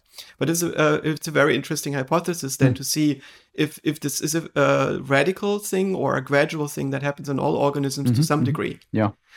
What I also like about this description that you give about how the organism emerges, it maps on, in some sense, also in how perception works in our own mind. At the moment, machine learning is mostly focused on recognizing images, so or individual frames, and you feed in information frame by frame, and the information is relatively disconnected. A system like DALL-E 2 is trained by giving it several hundreds of millions of images. And they're disconnected. They're not adjacent images in the space of images. And a baby could not probably learn from giving 600 million images in a dark room and only looking at this and deduce the structure of the world from this, whereas DALL-E can, which gives testament to the power of our statistical methods and hardware that we have, that far surpasses, I think, the combined power and reliability of brains, which probably would not be able to integrate so much information over such a big distance. For us, the world is learnable because its adjacent frames are correlated. Basically, information gets preserved in the world through time, and we only need to learn the way in which the information gets transmogrified. And these transmogrifications of information means that we have a dynamic world in which the static image is an exception. The identity function is a special case of how the universe changes. And we mostly learn change.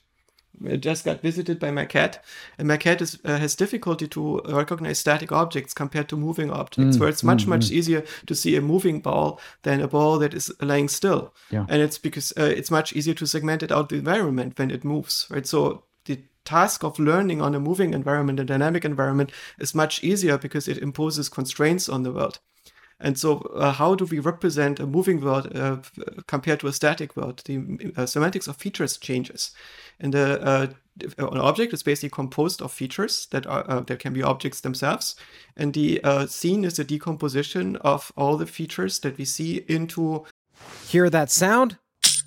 That's the sweet sound of success with Shopify. Shopify is the all-encompassing commerce platform that's with you from the first flicker of an idea to the moment you realize you're running a global enterprise. Whether it's handcrafted jewelry or high-tech gadgets, Shopify supports you at every point of sale, both online and in person. They streamline the process with the internet's best converting checkout, making it 36% more effective than other leading platforms. There's also something called Shopify Magic, your AI-powered assistant that's like an all-star team member working tirelessly behind the scenes. What I find fascinating about Shopify is how it scales with your ambition. No matter how big you want to grow, Shopify gives you everything you need to take control and take your business to the next level. Join the ranks of businesses in 175 countries that have made Shopify the backbone of their commerce. Shopify, by the way, powers 10% of all e-commerce in the United States, including huge names like Allbirds, Rothy's, and Brooklinen. If you ever need help, their award-winning support is like having a mentor that's just a click away. Now, are you ready to start your own success story?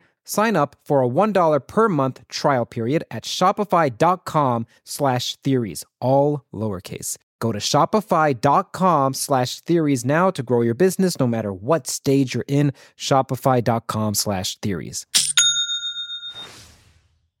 A complete set of objects that explain the entirety of the scene and the interaction between them. And causality is the interaction between objects, right? And in a static image, these objects don't do anything. They don't interact with each other. They just stand in some kind of relationship that you need to infer, which is super difficult because you only have this static snapshot.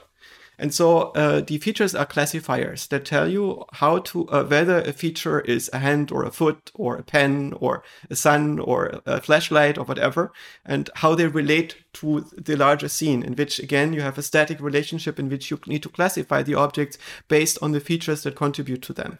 And you need to find some kind of description where you interpret the features, which are usually ambiguous and could be many different things, depending on the context in which you interpret them, into one optimal global configuration, right? But if the scene is moving, this changes a little bit. What happens now is that the features become operators. They're no longer classifiers that tell you how your internal state needs to change, how your world needs to change, how your simulation of the universe in your mind needs to change to track the sensory patterns, right? So a feature now is a change operator, a transformation. And the feature is, in some sense, a controller that tells you how the bits are moving in your local model of the universe. And they're organized in a hierarchy of controllers. And these controllers need to be turned on and off at the level of the scene. And they have a lot of flexibility once you have them. They can move around in the scene. They're basically now self-organizing, self-stabilizing entities. In the same way as the mouse is moving around in your organism, a feature can move around in the organism and shift itself around to communicate with other features until they negotiate a valid interpretation of reality.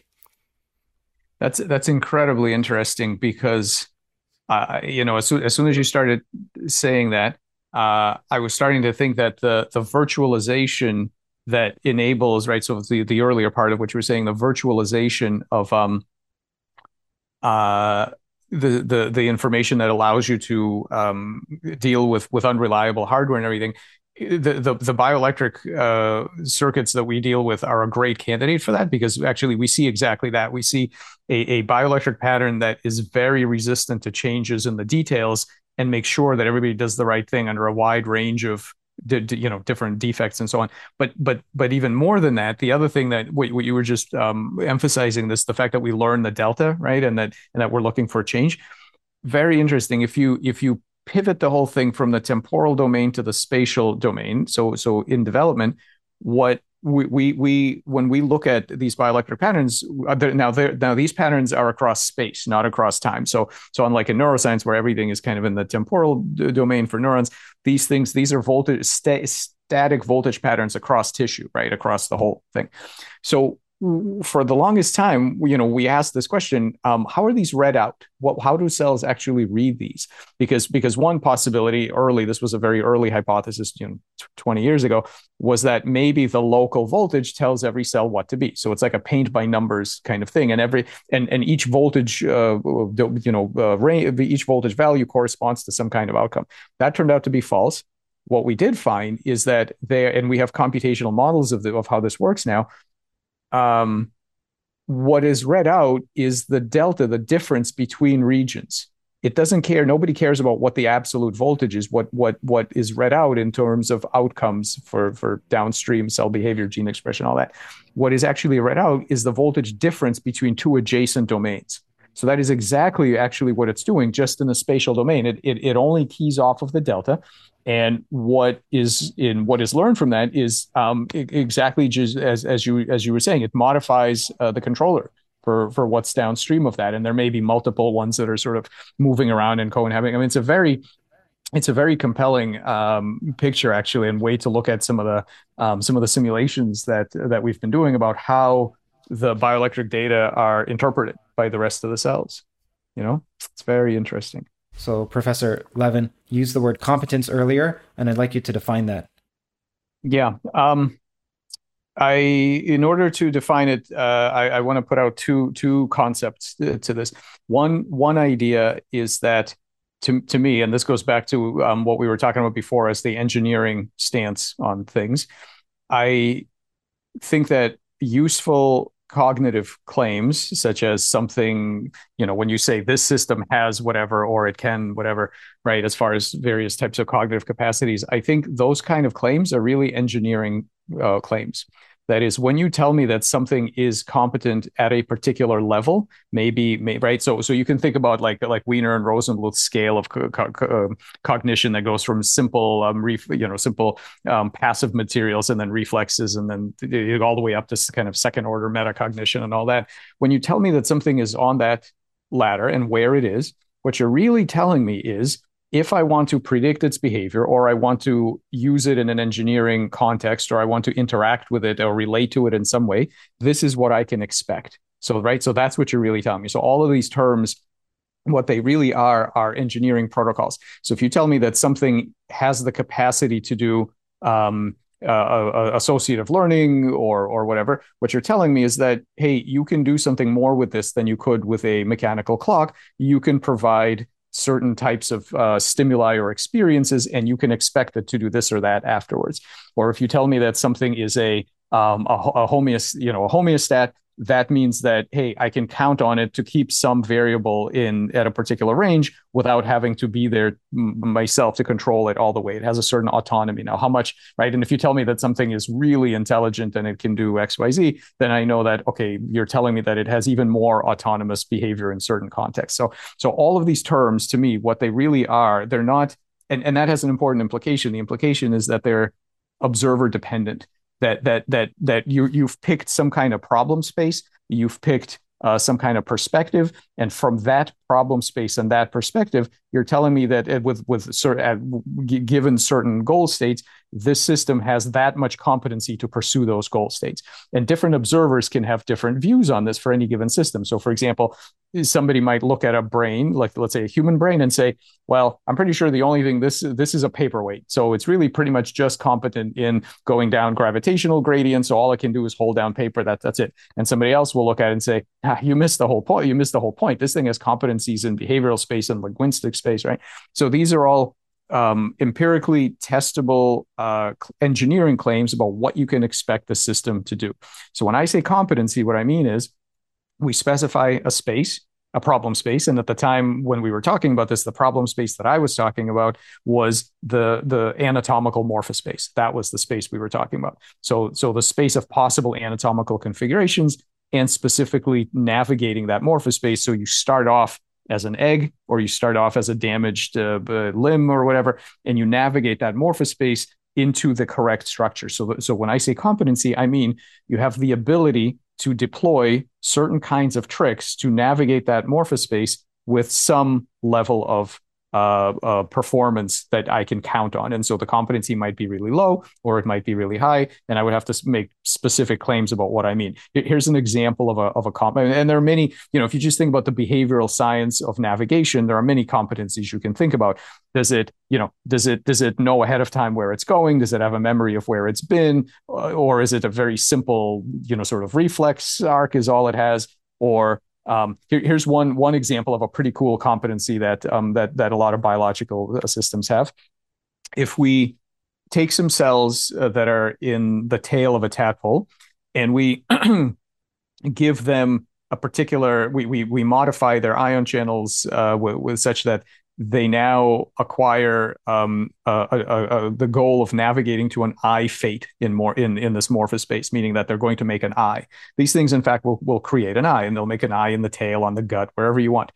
But one of the cool, and so that's already pretty cool. But one of the amazing aspects is if I only modify a few cells, not enough to make an actual eye, just a handful of cells, and we've done this, and you can see this work.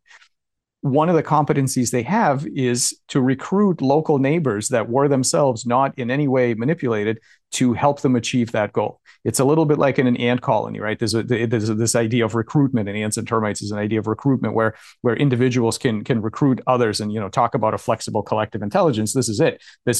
You've re-specified the goal for that set of cells, but one of the things that they do without us telling them how to do it or having to micromanage it, they already have the competency to recruit as many cells as they need to get the job done. So that's for an engineer, that's a very nice competency, because it means that I don't need to worry about taking care of getting exactly the right number of cells. If I'm a little bit over, that's fine. If I'm way under, also fine. The system has that competency of recruiting other cells to get the job done. So that's what I meant. So to me, to make any kind of a cognitive claim, you have to specify the problem space. You have to specify the goal towards which it's expressing competencies, and that may right. And then you can make a claim about, well, how competent is it to get to that goal? And somebody, I wish I could remember who it was, but somebody made this really nice analogy about kind of the ends of that spectrum.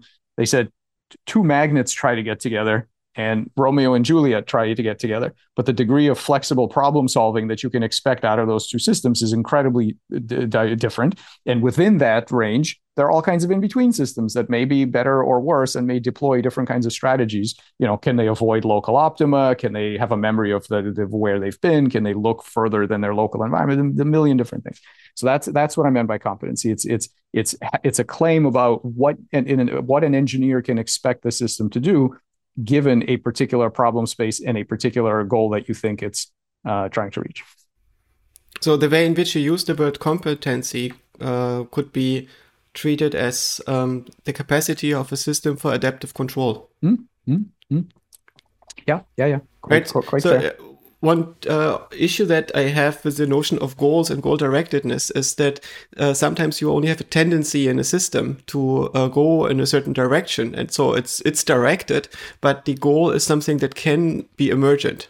Sometimes it's not. Sure. Sometimes there is an explicit representation in the system of a discrete event that is associated, or a class of events, with fulfilling a certain condition that the system has committed itself to. And if you don't have that, you don't have a proper goal. But in real systems, it's difficult to say. I mean, when do we pursue goals, right? Sometimes we just are vaguely hungry, are moving towards the kitchen because we hope that something will opportunistically emerge that will deal with this vague tendency in our behavior. We could also say we have the goal of finding food, but that is a rationalization that is maybe stretching things sometimes. Yeah. So sometimes a better distinction for me is going from a simple controller to an agent.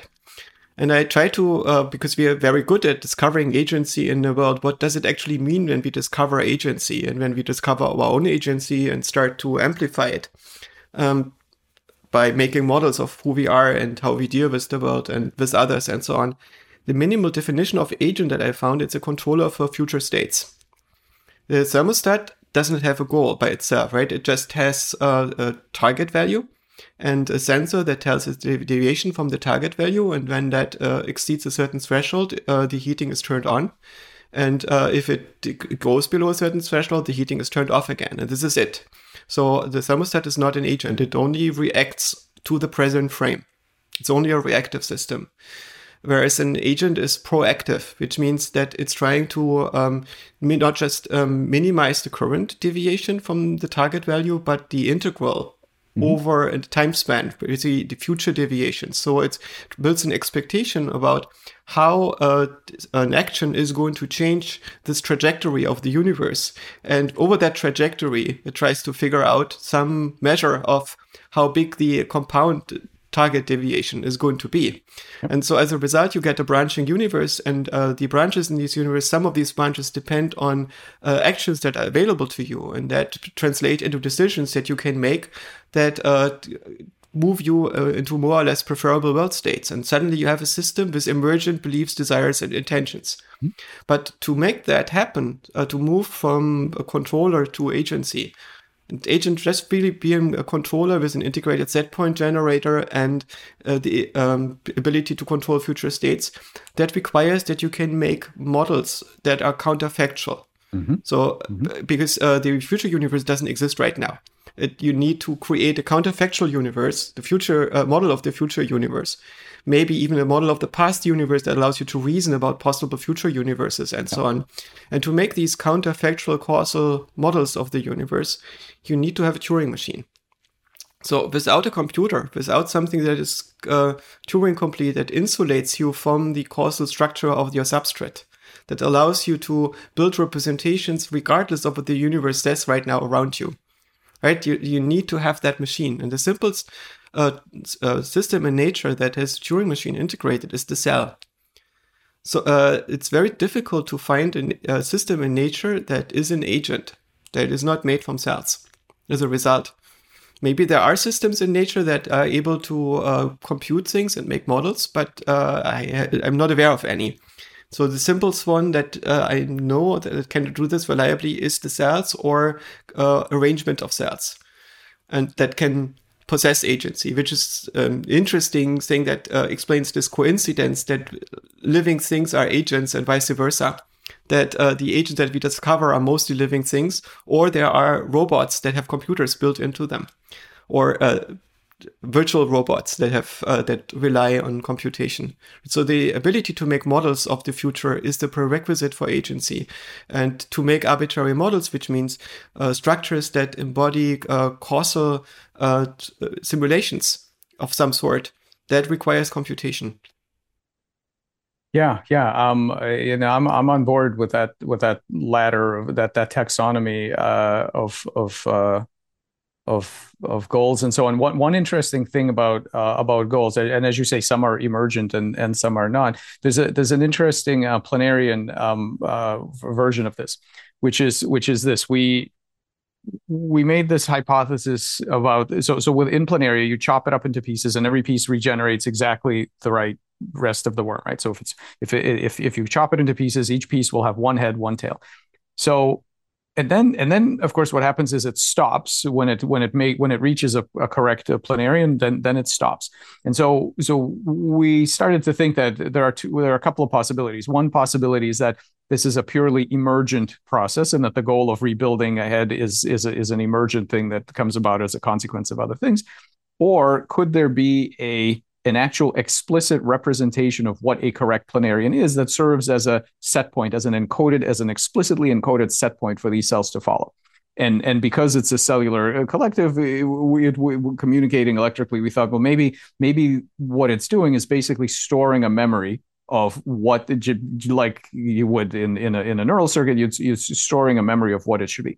So we started looking for this, and this is what we found. And this is kind of, I think, one important type of goal in a goal-seeking system is a goal that you can rewrite without changing the hardware, and the system will now pursue that goal instead of something else. In a purely emergent system, that doesn't work, right? If you have a cellular automaton or a fractal or something that does some kind of complex thing, if you want to change what that complex thing is, you have to figure out how to change the local rules. That's very hard in most cases.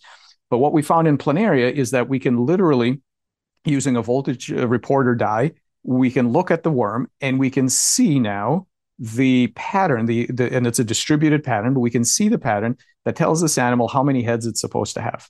And what you can do is you can go in and using a brief transient manipulation of the ion channels with drugs, with ion channel drugs, and we have a computational model that tells you what those drugs should be, that briefly changes the electrical state of the circuit. But the circuit is amazing. It once you've changed that state, it holds. So by default, in a standard planarian, it always says one head, but it's kind of like a flip-flop in that when you temporarily shift it, it holds, and you can push it to a state that says two heads. So now something very interesting happens. Two interesting things. One is that if you take those worms and you cut those into pieces, you get two-headed worms, even though the genetics are, the hardware is all wild type. There's nothing wrong with the hardware. All the proteins are the same. All the genetics is the same. But the electric circuit now says make two heads instead of one. And so this is in an interesting way.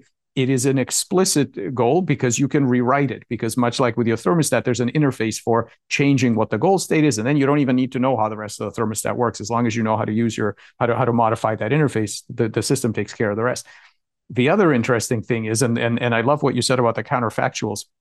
What you can do is you can change that electrical pattern in an intact worm and not cut it for a long time. And if you do that, when you look at that pattern, that is a counterfactual pattern, because that two-headed pattern is not a readout of the current state. It says two heads, but the animal only has one head. It's a normal planarian. So that pattern memory is not a readout of what the animal is doing right now. It is a representation of what the animal will do in the future if it happens to get injured. And you may never cut it, or you may cut it. But if you do, then the pattern becomes, then the cells consult the pattern and build a two-headed worm. And then it becomes, the current state. But until then, it's this weird, like primitive, it's a primitive counterfactual system, because it's able to, a body of a planarian is able to store at least two different representations of what probably many more, but we found two so far, what a correct planarian should look like. It can have a memory of a one-headed planarian or a memory of a two-headed planarian. And both of those can live in exactly the same hardware, in exactly the same body. The other kind of cool thing about this, and I'll just mention this, even though this is disclaimer, this is not published yet, so this is take all this with a grain of salt. The latest thing you can do is you can actually treat it with some of the same compounds that are used in neuroscience in humans and in rats as memory blockers.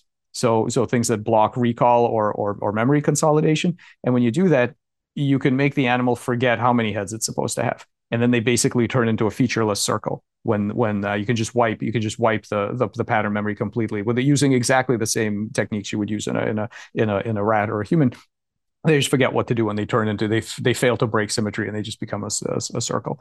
So yeah, I think what you were saying is right on with this ability to store counterfactual states that are not true now but may represent aspects of the future. I think that's a very important capacity. Another important notion is a constraint. Constraint satisfaction. A constraint is a rule that tells you whether two things are compatible or not. And the constraint is satisfied if they're compatible. So you basically have a number of conditions that you establish by measuring them somehow. For instance, whether you have a head or multiple heads. And you try to find a solution where you can end up with exactly one head. And if you end up with exactly one head based on the starting state, then you have managed to find a way to satisfy your constraints. And so in a sense, what you call a competency is the ability of a system to take a region of the states of the space of the universe, basically some local region of possible state that the universe can be in, and move that region to a smaller region that is acceptable. So there is a region on the universe state space where you have only one head. And there's a larger region where you don't have any head at all, but the starting state of your organism. And then you try to get from A to B. So you get from this larger region to the one in which you want to be. Of course, if you have one head, you want to stay in the region in which you have one head, which of course is usually much easier. But the ability basically to condense the space, to get to bridge over many regions into the target region is what comes down to this what this competency is. The system basically has an emergent wanting to go in this region, and it's trying to move there. And so there are constraints at the level of the substrate. that are battling with the functional constraints that the organism wants to realize to fulfill its function. And sometimes you cannot satisfy this, and you end up with two heads because you don't know which one you get rid of or how to digest one of the heads and so on. And you end up with some Siamese twin. And so this is an interesting constraint that you have to solve for when you are dealing with reality, and how you battle with the substrate until you get to the functional solution that you evolve for. Yeah, that's interesting. I mean, we've also found that there are so we look at exactly this the navigation, this kind of navigation in morphospace, how you get from here to there, and what paths are possible to get from here to there, and so on. One of the things that we found is that there are regions of that space that belong to other species, and you can push a planarian with a standard wild type genome into the goal state of a completely different species. So we can get them to grow a head. So there's a species that normally has a triangular head. You can make it grow a round head, like a different species, or a flat head or whatever. You can. So those are about 100 to 150 million years of evolutionary distance, and you can do it, within a few days, just by perturbing that electrical circuit so that it lands in the wrong space. And then outside of that, there are regions that don't belong to planaria at all. So planaria are normally nice and flat. We've made planarians that they look like they are cylinder, like a ski cap. They become like a hemisphere, or really weird ones that are spiky. They're like a ball with spikes on it. There are all kinds of other regions in that space that you can push them to. And so those are new. Those are not species that they diverged from. Those are new. No species. one's ever said, to my knowledge, yes. There are no such species. It's easier to, and we've done this in frog too. You can push tadpoles to look like those of other species, or you can make. That's a whole interesting thing for evolution anyway, right? One species birth defect is a perfectly reasonable different species. So we can make tadpoles with a rounded tail, which for a xenopus tadpole is a terrible tail, but for a zebrafish, that's exactly the right tail. So you can sort of imagine, right, evolution manipulating the different information processing, whether by the bioelectrical circuits or other machinery that help the system explore that morphospace and start to move away from whatever that speciation is, moving away from your standard attractor that you usually land on. How does this relate to intelligence? Well, intelligence is the ability to make models, and usually in the service of control. At least that's the way I would explain intelligence. There are other definitions, but it's the simplest one that I found. It also accounts for the fact that many intelligent people are not very good at getting things done. It's basically intelligence and goal rationality are somewhat orthogonal. Excessive intelligence is often a prosthesis for bad regulation. Have you read The Intelligence Trap? No. Okay. The author makes a similar case, and he's coming on shortly, essentially saying that there are certain traps that people with high IQs have that are not beneficial for them as biological beings. They're mainly cognitive biases. So, for instance, it's extremely interesting. So let's just give one of the biases to say you're either liberal biased or you're conservative biased. And then you were to give a test where there's some data that says that on the surface, the data shows that gun control prevents gun violence. Well, the liberals are more likely to say, yes, this data does show that. But if you're conservative, you're more likely to find, actually, the subtleties in the data show that gun control increases gun violence. And then they thought, okay, well, let's just switch this to make it such that the superficial data suggests that gun control increases violence. You need to look at the data carefully to show that it actually prevents violence. Well, the conservatives in that case would be more quickly to say, oh, look, the gun control increases violence. And the liberals would find the loophole. Well, that's one of the reasons why I don't mind interviewing people who are biased, because to me, they're more able to find a justification for something that may be true, but and others are so, we all have our own biases. We're so inclined in some other direction that we're blind to it. But anyway, the point is to affirm what you're saying, Joscha. Okay, so I know Michael has a hard cutoff at 2 p.m., so I want to ask the question, for AGI, that is artificial general intelligence, it seems as though we're far away, or that our current methods of machine learning and what we learn in neuroscience or what we learn in computer science. There's something that we're missing, some paradigm shift, or we're missing some new techniques. Is there something from Michael's work? Joscha, I'm asking you this, and then Michael, please respond. Is there something from Michael's work that you think can be applied to the development of AGI, if such a creature of mind can exist? Because there are some arguments against it. So first of all, I don't know how far we are for AGI. It could be that the existing paradigms are sufficient to brute force it. But we don't know that yet. Right? So we are going to find out in the next few months.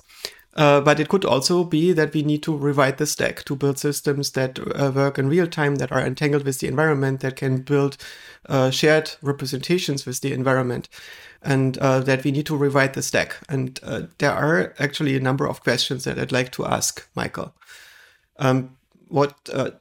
I noticed that Michael is wisely reluctant to use certain words like consciousness a lot. And it's because a lot of people are very opinionated about what these concepts mean. And you first have to deal with these opinions before you come down to saying, oh, here I have the following proposal for implementing reflexive attention as a tool to form coherence in a representation.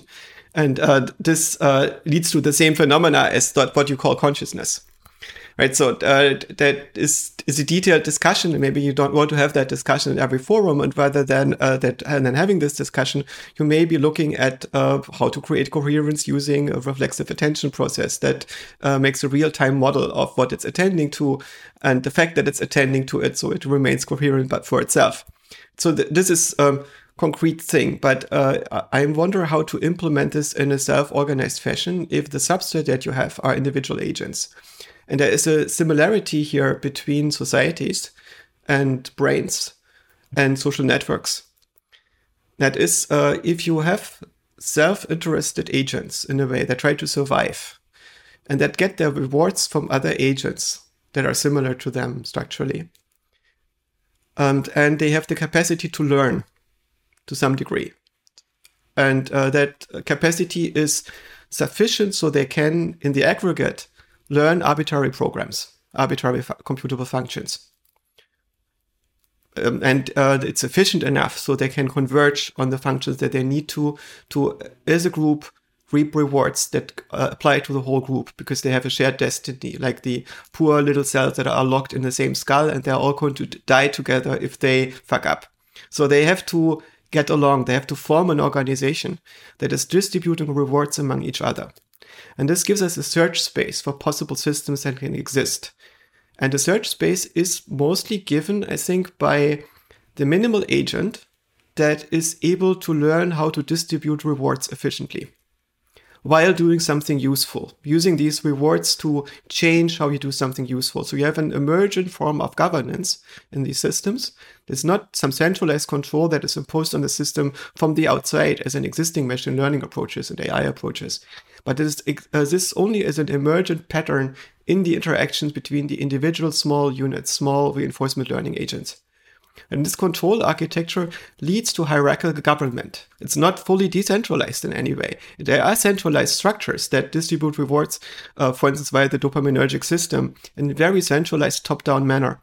And that's because every regulation has an optimal layer where it needs to take place. Some stuff needs to be decided very high up. Some stuff needs to be optimally regulated very low down, depending on the incentives. Game theoretically, a government is an agent that imposes an offset on your payoff metrics to make your Nash equilibrium compatible with the globally best outcome. Right, so to do this, you need to have agents that are sensitive to rewards. And it's super interesting to think about these reward infrastructures. Elon Musk has bought Twitter, I think, because he has realized that Twitter is the network among all the social networks that is closest to a global brain. It's totally mind-blowing to realize that he basically trades a bunch of frothy stock for the opportunity to become Pope of a religion that has more active participants than Catholicism even, right? Daily practicing people who enter this church and think together. And it's a thing that is completely incoherent at this point, almost completely incoherent. There are bubbles of sentience, but for the most part, this thing is just screeching at itself. And now there is the question, can we fix the incentives of Twitter to turn it into a global brain? And Elon Musk is global brain pilled. He believes that this is the case. And that's the experiment that he's trying to do, which makes me super excited, right? This might fail. There's a very big chance that it fails. But there is also the chance that we get a global brain, that we get emergent collective intelligence that is working in real time. using the internet in a way that didn't exist before. So super fascinating thing that might happen here. And it's fascinating that very few people are seeing this, that Elon Musk is crazy enough to spend $44 billion on that experiment. Just because he can and has nothing else to do and thinks it's meaningful to do it, more meaningful than having so much money in the bank. Right? So this makes me interested in this testbed for rules. And this is something that translates into the way in which society is organized, because social media is not different from society, not separate from it. Problem of governing social media is exactly the same thing as governing a society. You need a right form of government, you need a legal system, ultimately you need representation and all these issues, right? It's not just a moderation team. And the same thing is also true for the brain. What is the government of the brain that emerges in what Gary Edelman calls neural Darwinism, among different forms of organization in the mind, until you have a model of a self-organizing agent that discovers that what it's computing is driving the behavior of an agent in the real world, and it discovers a first-person perspective and so on.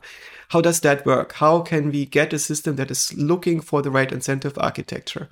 And that is basically the main topic where I think that where Michael's research is pointing from my perspective, that is super interesting. We have this overlap between the looking at cells and looking at the world and of humans and animals and stuff in general.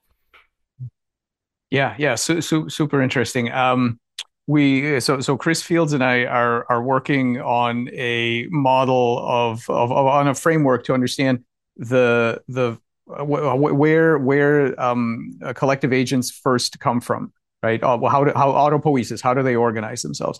And we've got a model already about this idea of rewards and cells rewarding other cells with neurotransmitters and things like this to keep copies of themselves nearby because they're the most predictable. So this idea of reducing surprise. Well, what's the least surprising thing? It's a copy of yourself. And so you can sort of, Chris calls it the imperial model of multicellularity. But one thing to really think about here is, imagine an embryo. This is an amniote embryo, let's say a human or a bird or something like that. And what you have there is you have a flat disk of 10,000, 50,000 cells. And when people look at it, you say, what is that? They say it's an embryo, one embryo. Well, the reason it's one embryo is that under normal conditions, what's going to happen is that in this disk, one cell is, with symmetry breaking, one cell is going to decide that it's the organizer. It's going to do local activation, long range inhibition. It's going to tell all the other cells, you're not the organizer, I'm the organizer. And as a result, you get one special point that begins a process that's going to walk through this amorphous space and create a particular large scale structure with 2 eyes and 4 legs and whatever else it's going to have. But here's the interesting thing. Those cells, that's not really one embryo. That's a weird kind of Freudian ocean of potentiality. What I mean by that is, if you take, and I did this as a grad student, you can take a needle and you can put a little scratch through that blastoderm, put a little scratch through it. What will happen is the cells on either side of that scratch don't feel each other. They don't hear each other's signals. So that symmetry breaking process will happen twice, once on each end. And then when it heals together, what you end up with is 2 conjoined twins. Because each side organized an embryo, and now you've got 2 conjoined twins. Now, many interesting things happen there. One is that every cell is some other cell's external environment. So in order to make an embryo, you have to self-organize a system that puts an arbitrary boundary between itself and the outside world. You have to decide, where do I end and the world begins? And it's not given to you somehow from outside. For a biological system, every biological system has to figure this out for itself. Unlike modern robotics or whatever, where it's very clear, here's where you are, here's where the world is, these are your effectors, these are your sensors, here's the boundary of the outside world. Now, living things don't have any of that. They have to figure out all of this out from scratch. The benefit to being able to figure it out from scratch, having to figure it out from scratch, is that you are then compatible with all kinds of weird initial conditions. For example, if I separate you in half, you can make twins. You don't have a failure, a total failure, because now you have half the number of cells. You can make twins, you can make triplets, probably many more than that. So if you ask the question, you look at that blastoderm and you ask how many individuals are there, you actually don't know. It could be 0, it could be 1, it could be some small number of individuals.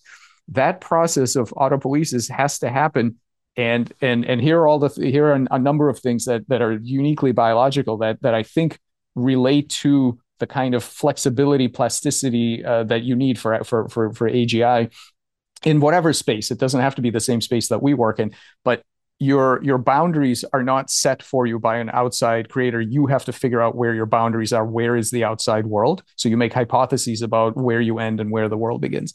You don't actually know what your structure is, kind of like Bongard's robots from 2006, where they didn't know their structure and they had to make hypotheses about, well, do I have wheels? Do I have legs? What do I have? And then make a model based on basically babbling, right? Like the way that babies babble. So you have to figure out, you have to make a model of where the boundary is. You have to make a model of what your structure is. You are energy limited, which most AI and robotics nowadays are not. When you're energy and time limited, it means that you cannot pay attention to everything. You are forced to coarse grain in some way and lose a lot of information and compress it down. So you have to choose a lens, a coarse graining lens on the world, and figure out how you're going to represent things. And all of this has to, and there are many more things that we could talk about, but all of these things are self-constructions from the very beginning, and then you start to act in various spaces, which again are not predefined for you. You have to solve problems that are metabolic, physiological, anatomical, maybe behavioral if you have muscles. But nobody's defining the space for you. For example, if you're a bacterium, Chris Fields points this out. If you're a bacterium and you're in some sort of chemical gradient, you want to increase the amount of sugar in your environment. You could act in three-dimensional space by physically swimming up the gradient, or you can act in transcriptional space by turning on other genes that are better at converting whatever sugar happens to be around, and that solves your metabolic problem instead of, right? So you have these hybrid problem spaces. So all of this, I think what contributes in a strong sense to all the things that we were just talking about is the fact that everything is in biology is self-constructed from the beginning. You can't rely on, you don't know ahead of time when you're a new creature born into the world. And I have many examples of this kind of stuff. You don't know how many cells you have, how big your cells are. You can't count on any of the priors. So you have this like weird thing that evolution makes these machines that don't take the past history too seriously. It doesn't overtrain on them. It makes problem-solving machines that use whatever hardware you have. This is why we can make weird chimeras and cyborgs, and you can mix things and mix and match biology in every way with other living things or with non-living things, because all of this is interoperable, because it does not make assumptions about what you have to have. It tries to solve whatever problem is given. It plays the hands that it's dealt. And that results in that assumption that you cannot trust what you come into the world with. You cannot assume that the hardware is what it is. It gives rise to a lot of that intelligence, I think, and a lot of that plasticity. So if you translate this into necessary and sufficient conditions, what seems to be necessary for the emergence of general intelligence in a bunch of cells or units is that basically each of them is a small agent, which means it's able to behave with an expectation of minimizing future target value deviations. So it learns that the configuration is environment that signal anticipated reward. Next thing, these units need to be not just agents, they need to be connected to each other. And they need to get their rewards or proxy rewards, something that allows them to anticipate whether the organism is going to feed them in the future from other units. That also adaptive. So you need multiple message types and the ability to recognize and send them with a certain degree of reliability. What else do you need? You need enough of them, of course. What's not clear to me is how deterministic do the units need to be? How much memory do they need to be? How much state can they store? How much how deep in time does their recollection need to go? And how much forward in time do they need to be able to form expectations? So basically, how large is this activation front that they can, or this the shape of the distribution that they can learn and have to learn to make this whole thing happen? And so basically the conditions that are necessary are relatively simple. If you just wait for long enough and get such a system to percolate, I imagine that their compound agency will at some level emerge in the system. Just in a competition of possibilities in the same way as emergent agency has emerged on Twitter in a way with the woke religion in a way that people were starting to shift around their behavior to maximize likes and retweets. And there was no external reward that was given on Twitter. So as a result, a local structure emerged, a local agency that was shifting the rewards by itself, an emergent causal structure that was in some sense in downward causation, going to organize groups of people into behavioral things. It's really interesting to look at Twitter as something like a mind at some level. Right? It's working slower, but it would probably be possible to make a simulation of these dynamics in a more abstract way and to use this for arbitrary problem solving. And so what would an experiment look like in which we start with these necessary conditions and narrow down the sufficient conditions? Yeah. Very, right on. And that's, I mean, yeah, we're doing some of that stuff, some of that kind of modeling. I apologize. I've got to run here. Thank you both for coming out for this. I appreciate it. Thank you so much. And thank you for bringing us together. So a great conversation. I really enjoyed it. So yeah, thank you. Likewise. Enjoyed it very much. Thank you, Kurt. Me too. Thank you, Michael. Thank you so much, Kurt. Thanks, Joscha. The podcast is now concluded. Thank you for watching. If you haven't subscribed or clicked on that like button, now would be a great time to do so, as each subscribe and like helps YouTube push this content to more people. Also, I recently found out that external links count plenty toward the algorithm, which means that when you share on Twitter, on Facebook, on Reddit, etc., it shows YouTube that people are talking about this outside of YouTube, which in turn greatly aids the distribution on YouTube as well. If you'd like to support more conversations like this, then do consider visiting theoriesoferything.org. Again, it's support from the sponsors and you that allow me to work on TOE full-time. You get early access to ad-free audio episodes there as well. Every dollar helps far more than you may think. Either way, your viewership is generosity enough. Thank you.